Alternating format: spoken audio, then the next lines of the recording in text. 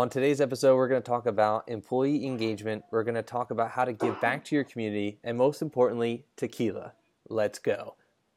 Let's go.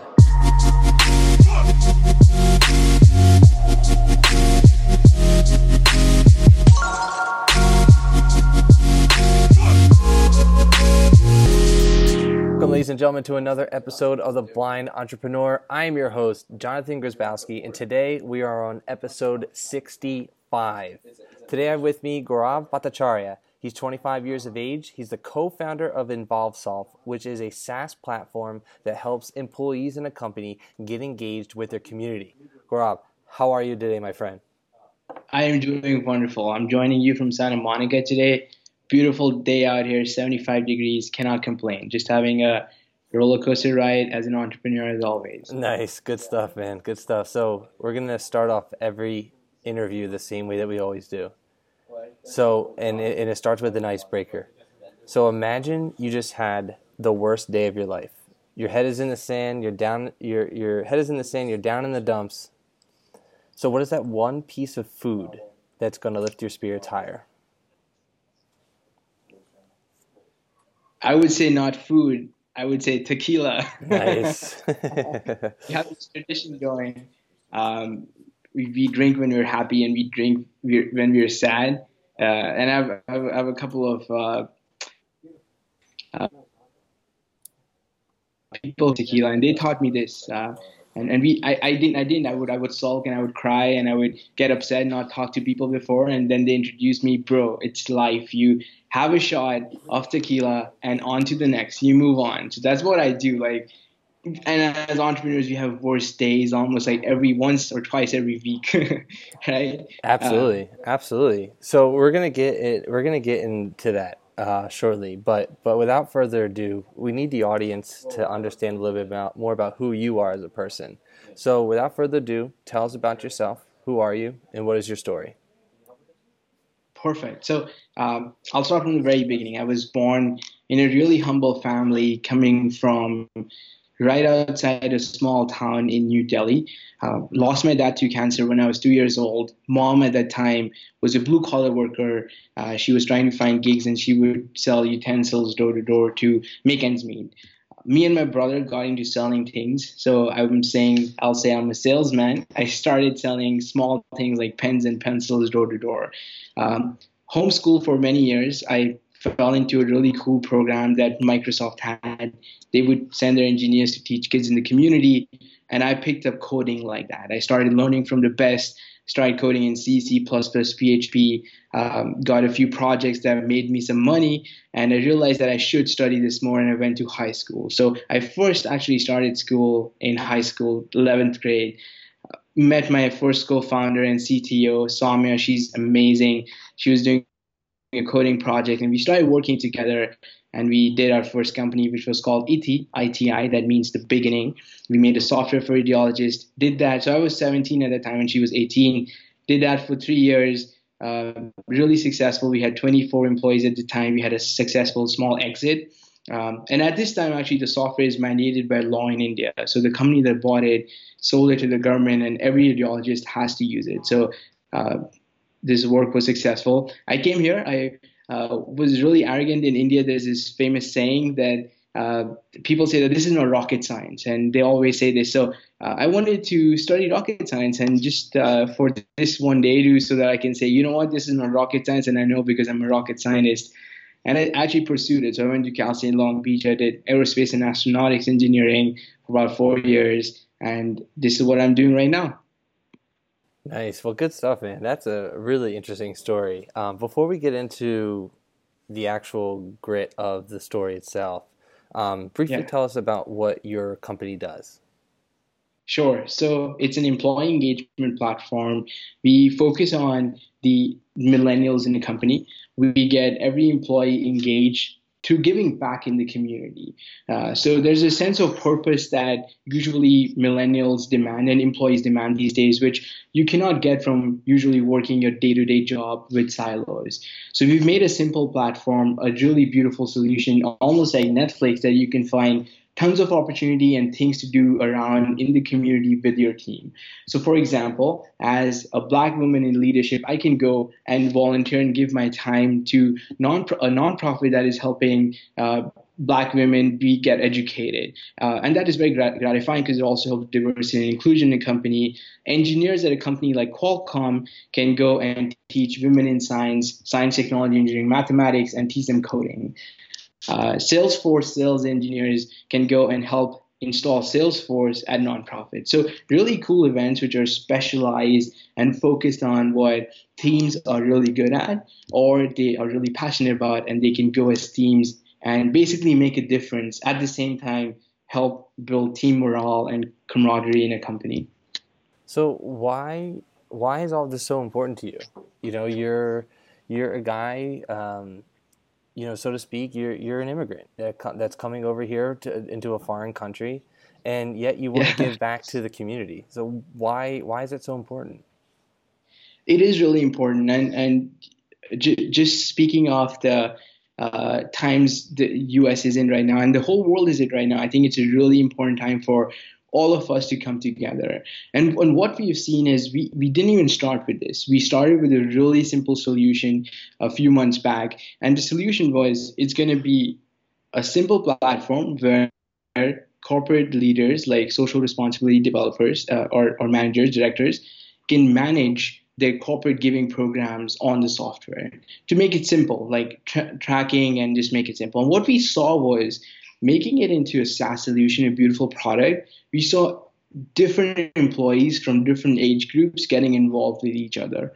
So I did a project with one of our customers called Empire based in San Diego. And we saw that everybody, like 95% of the employees came out, but then they were speaking with the older people in the company, which are 60s to 65, people who are Black, people who are Asian, people who are women, people who are maybe gay or lesbians. And that was wonderful because they were coming together to give back to whatever they're passionate about. But that's really strong because now you get all these different biases aside and you're working with someone you probably wouldn't be ever talking to even in a company. And that kind of is a really good feeling because to be passionate about something. So I lost my dad to cancer. I'm really passionate about it.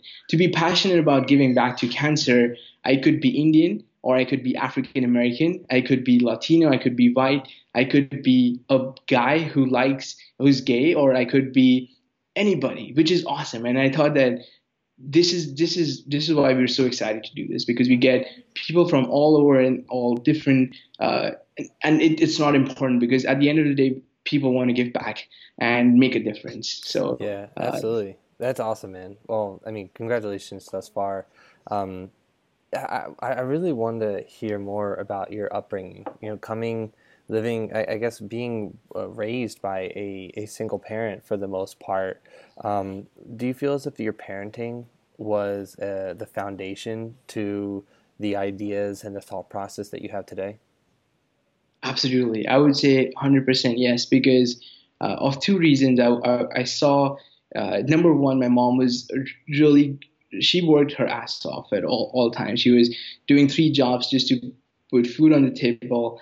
Number one was she always taught me to be respectful of anybody else, and as a child growing up, I was really what is the term? But I was really rebellious to the status quo, and I would always feel that it's unfair that rich people are rich, or these people have all these cars and we don't, and not even that, going beyond that, she just taught me how to be really respectful of everybody else around you, that everyone's coexisting and you need to be really patient and really empathize with everybody, no matter who it is, even Donald Trump, right? And then the second thing was I saw that as a single parent and as a single mom, coming from a really underprivileged background or coming from a third world country like India, there's so many people who look down and you make life really hard for you, which is really stupid. But that is the reality. And that kind of wanted me to just pave the way for me to change things and make a difference. Very cool. Now, you mentioned that you met your co-founder at the age of, what, 16, 17 years old? Yeah, so started working on a project at 15, 15. close project So yeah, and then at 17, we officially started. We registered our company, and my co-founder Samya, she was 18 at the time. Oh, okay, gotcha. So, I mean, now what, 7, 8-ish years later, Yeah. what are some ways that you guys are nurturing that relationship? What are some ways that, that relationship is still a relationship today? For the most part, 7 years of being a business partner, going through Yeah. exits, growing a business, having the struggles. I mean, how are you guys able to be successful and Yeah. still be able to want to talk to each other? That's really awesome because the last time when we went away, like, and from our team and from my co-founder, I told her this, or she actually told me this, that she would never start a company with me again. And I was like, yeah, yeah, like, who wants to start with a company with you, the next company with you? And we walked away and we were like, fuck you and whatever. Like, that was our attitude, because it is hard working with like your co-founder, because and that's what I tell everybody. If you're married, you probably would be spending 90% more time with your co-founder than with your spouse or your child or whoever it is, which is so true.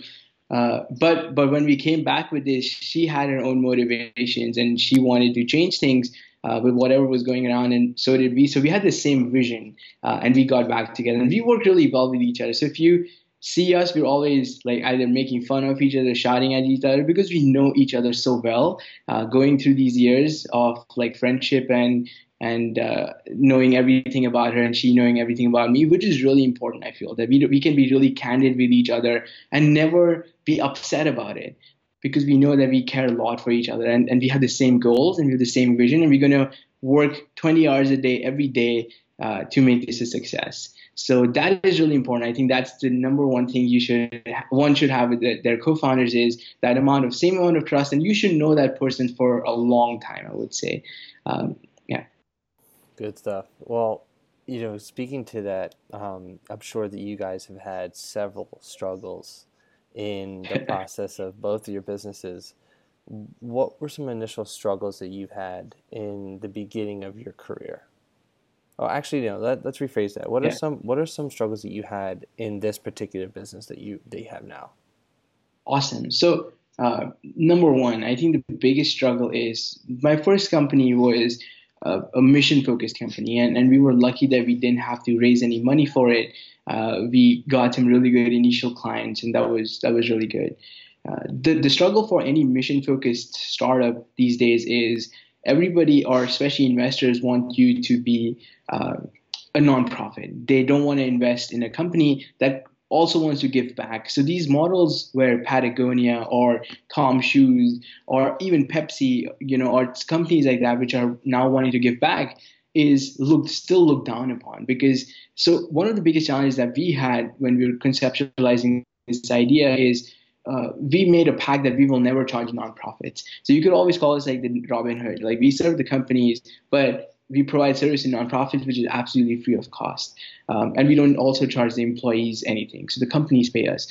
So one of the biggest struggles was to convince these VCs and angels that we were meeting, and still are, was we can make a business that gives back to the community is really good and important and can change the world, but also give you a 10x or a 20 or 50x return that you're looking for in your investments. So that was, I think, the biggest problem that I had. So you're saying that that's still a consistent failure. I mean, how are you overcoming that obstacle? I think it's also trends are changing, so we just have to find kind of the right people. And we have a VC who's really good. They're called Mucker Capital, and we're their first portfolio that is a mission focused startup. But people understand this now. I think it's just a matter of like convincing them, showing them the numbers that make sense for them, but also at the same time touching to their soft side and touching their emotional card. Because a lot of these VCs have daughters now, and maybe their kids could be and they're coming up with a lot of issues that could be happening at home that other people in their family could be experiencing, that they are passionate about, and I think that's important. That's important to do. It's more an emotional sell, I would say. Mm. explain that. Explain on that. Like, what is your definition of an emotional sell? Sure. So I'll give you an example. So I'm an immigrant, but everybody in my team, even though they're not immigrants, they're U.S. citizens. They are bilingual. We care a lot about diversity. So everybody in my company is bilingual. All 10 people, and even we have 4 people work from India, and they're bilingual too. I think that's really important, and that's kind of the people or VCs we find are okay. So VCs who are say bilingual, or my best sales guy, Paul, he's amazing. He lost his dad to cancer, and so did I. So we connect on an emotional level. And I would say that kind of emotional tie is really important, because a lot of the angels who are helping us out right now were people who are really passionate about some cause. Either they had kids who were dyslexic, or their parents who died of a mental disease or cancer, and they want to give back, and they really want to make a difference, and they know that one-off charities and giving just a few dollars to a nonprofit may not help in the long run, and they want to invest rather that amount in a business that can impact millions of lives than just like a small thing in their community. Yeah. I love it. Yeah, that's great. And I think emotional selling and just emotional, just giving that information is so important nowadays that a lot of people neglect. So I appreciate your definition. Sticking with the same theme with struggles in business, what has been your biggest failure thus far?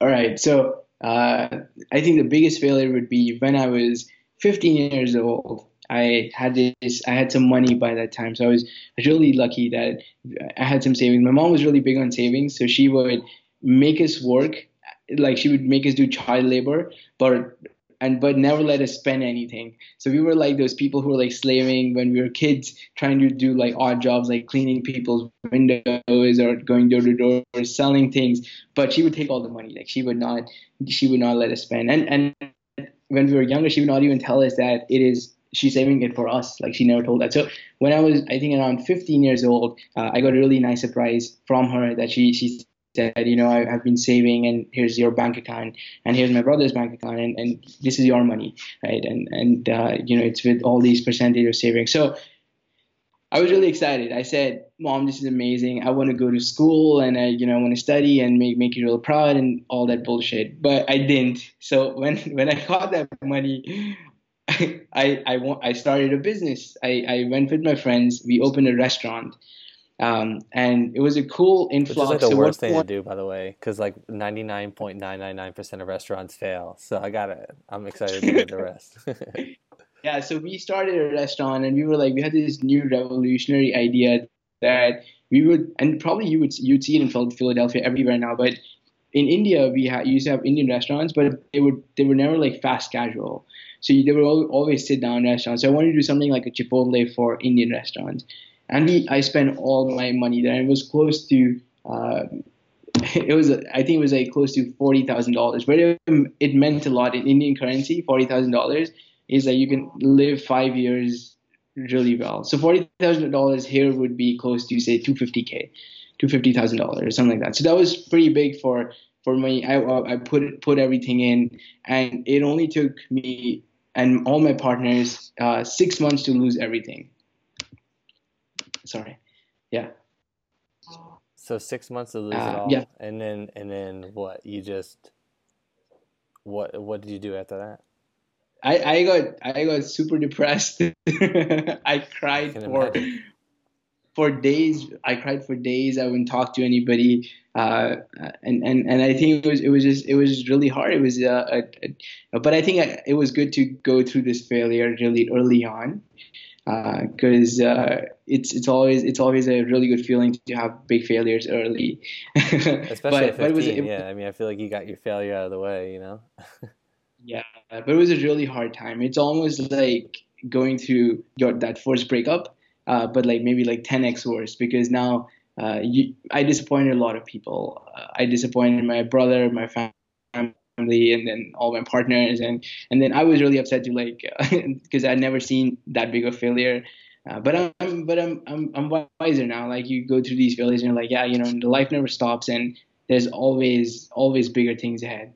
Absolutely. Yeah, I love your mindset and I love the energy. To everybody who is listening now, we actually, before we got on the call, you introduced me to your entire team. And you also introduced me to the beautiful view and weather of Santa Monica. So, with that in mind, what is your management style like? And where did you learn it from? And are there any key takeaways that people can learn from you on the podcast today? Sure, absolutely. So we do things really differently here, and probably like a lot of other startups. I'm a big fan of flat organizations where there's nobody managing anybody. Everyone is kind of their own manager, and they have their own tasks, and they work really collaboratively. So that's what I'm biggest fan of, and I've seen the biggest results come out of that. I do a lot, but I try to ask them for feedback of what would they like to change, what would they like to learn, and how can this job or this help them achieve their goals, which is really important because everything is a stepping stone for everybody. I don't want to keep anyone for life, but when they're here, I want them this to be like a stepping stone for whatever their goals are. And most of the people who work here want to start their own businesses, so they're learning everything about sales, product, business development, how to deal with stupid investors, or how to get money, whatever it is, right? Whatever startup holds for you, so that they can ultimately one day go ahead and become awesome CEOs and start their own company. So I think that is a really good way to do it, rather than doing it a quarterly or annual once a year report with them and things like that. That's worked really well for me in the past, and it still does. I treat everybody like a friend, and then they're all their own managers, and they all have the power to change things. Now, with that in mind, and I think that's a great way to do business. I'd say very like-minded in that regard. Um, But you said all of your employees kind of want to have their own thing. They want to start their own business. They want to do something. So how does that make you feel, knowing that 6 months, a year's time, an Yeah. employee that was like your core could just get up and Yeah. go? So that's a really good question. That's a really good. And what ends up happening is, Jonathan, and this I've seen this in my previous business too. A lot of people won't actually leave because they trust you more now, and then they enjoy it more here, and they kind of feel like more and more part of, as if it's their own company. Because I believe in equity, they all have healthy equities too, but at the same time now they feel that they can change things here. At the same time, I'm a big fan of Steve Jobs in this regard. Is whenever we interview people, the biggest thing we want to ask them is what is are their goals in life, and it has to be far greater, or almost as if it's unachievable. It's almost as if like when Elon hires, right? He asks people like, would you like to go to the moon one day, or would you like to go to Mars one day? And that's what he started when he was recruiting for SpaceX. And the goal shouldn't be that come work for SpaceX, or come work for Apple, or come work for InvolveSoft, but maybe be able to change the world in their own little way. And whenever that is, people would work really, really hard and smart, because the goals are much bigger than what they do here. And that reflects in the work they do every day. So definitely, like a lot of people, like I've worked for big companies too for a little bit. I was a product manager for a big company, and this is a very scary feeling for a lot of managers. Is, oh my God, they're going to leave, they go to Intel or IBM and whatever, and I train them and I put all this effort in. But I think that's the better way to do it, because you want to empower them ultimately. Good stuff. Love it. And you mentioned that you had an awesome sales guy, so I have to at least ask the question, what has made you guys Sure. successful in the sense of marketing? How are you guys marketing yourself? How are you guys, what are some key takeaways that people can, hear from you that has worked well for sales? Sure, absolutely. So for marketing, the biggest thing that we do is we do a lot of organic marketing. So we try to use our current clients to talk whenever they go to parties where they're like-minded people come. We ask them, can you please tell this and this guy more about us? Or it's really word of mouth and organic. I think that's really important. And if people are willing to do that, that just shows that the product is good and we're really serving them well. The second thing for sales, I think what works the best, which people don't do these days, is we already talked about emotional selling, but it's personalization. And I'm sure like if you wake up in the morning, you probably have 10 emails where you can clearly make out that it's like a spam email that got sent to like hundreds of people. The only personalized thing is, hi, first name. I would say, hi, Jonathan, right? I saw this, and then I want to sell you. That's the really bad approach. And I feel that personalization and just understanding every company's, every person's personal desires and what their goals are, if the product is a good fit, has helped us a lot more. And hopefully I can keep doing this and never have to send spammy emails to a lot of people at once. It's the worst. It's like the worst feeling ever, receiving spam emails, and then like, sending spam emails are even worse. We're gonna switch up the conversation a little bit and talk a little bit more about you. I mean, we have a really good understanding of who you are as a business professional, but before I begin, I have to tell you a quick story.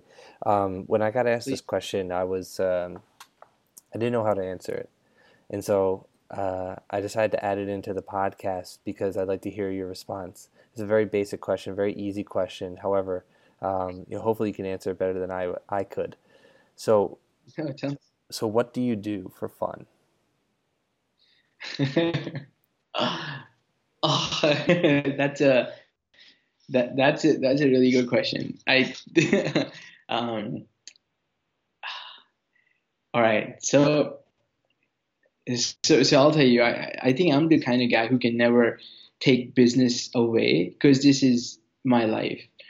And I have nothing outside of this, like literally nothing. Like I had a girlfriend before she dumped me because I wasn't spending time with her and she was pissed off, right? So literally this is like the core of everything I do. And then I've tried different things. Like sometimes you feel burnt out and you feel like really stressed and you want to take a day off and mind off. But that is even more stressful for me because I feel, oh my God, what's happening with the business? Like, I don't know what's going on. So what I really do is, what we do here is we always take time off when we as so I take everybody, and there's an arcade place here, and we always go there, have sangrias, and play arcade games. Or we go to the beach and do like beach volleyball. Or we actually, my team tell me that, oh, we organize all these volunteering events for these companies, but why don't we go and volunteer? So that's a really good way. We've started volunteering a lot, so we do 1 or 2 activities every month where we go as a team and give back. So I think that is the only fun I have, and that's pretty good because I think if I do some like other things, I would not be happy, or I would not be having as much fun. So to recap, just because you broke up a little bit, just because of the connection, okay. But you do fun things such as activities with your team, you go to the arcade, but you always find a way to bring business alongside with you, right? Yeah. And yeah. I can confidently say that I'm very similar in that aspect. Business is life. Yeah.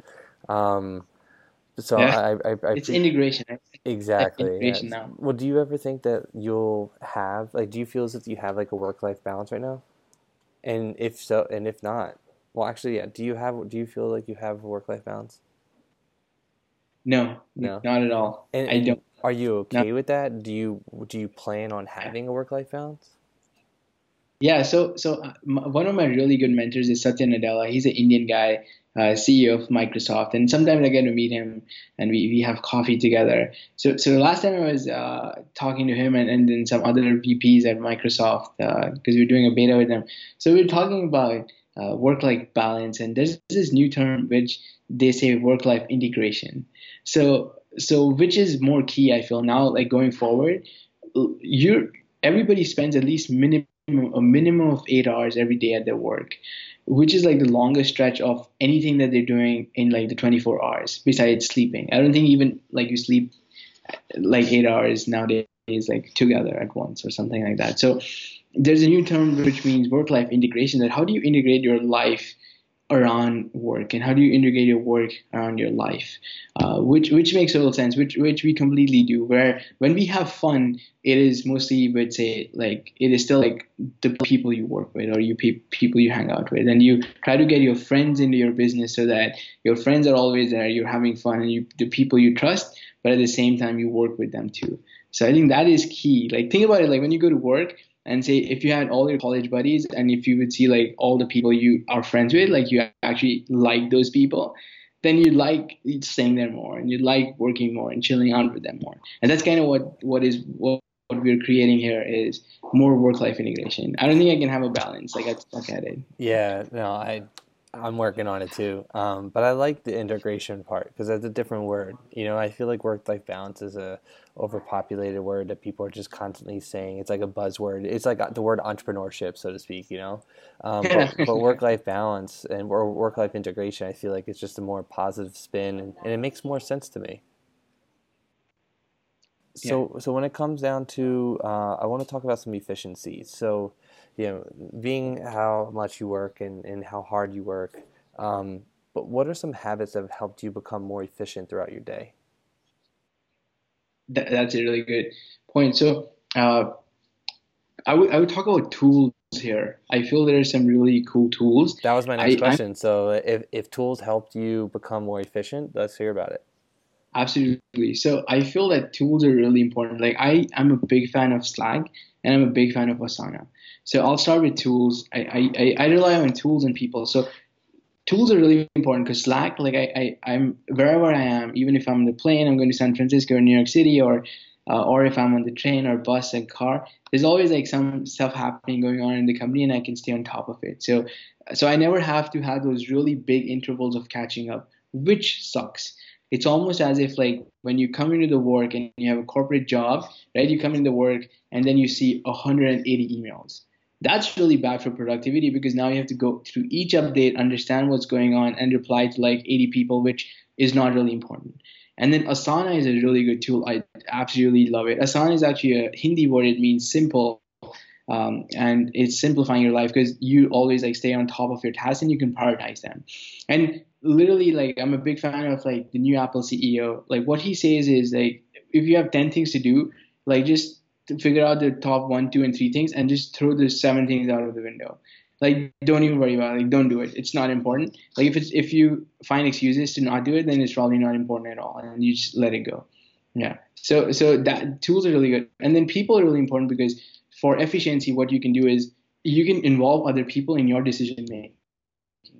So what happens is you're not the bottleneck ever. And that's what my guys do. Like if there's a marketing decision to be made, they'll involve sales, they'll involve product. Because what will happen is they are slow in thinking, and if they get busy with other things, there's always like continuous things moving forward.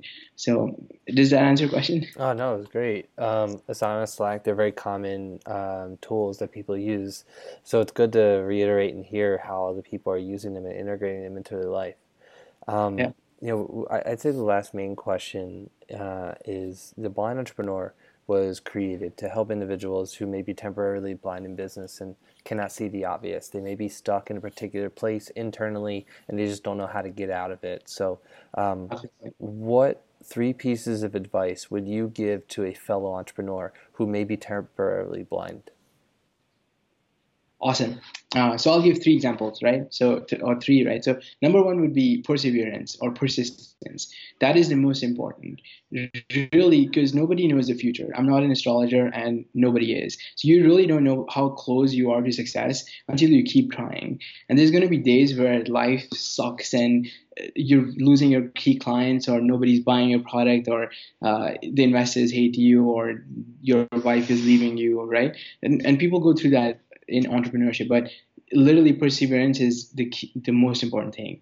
It's almost like when water keeps crashing against a rock and paves its own way, and probably takes it thousands of years, but it keeps going.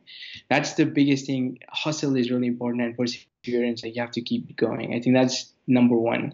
Number two is it's so much work that you almost get caught in doing the same work again and again. So you have to do smart work more than you can do hard work.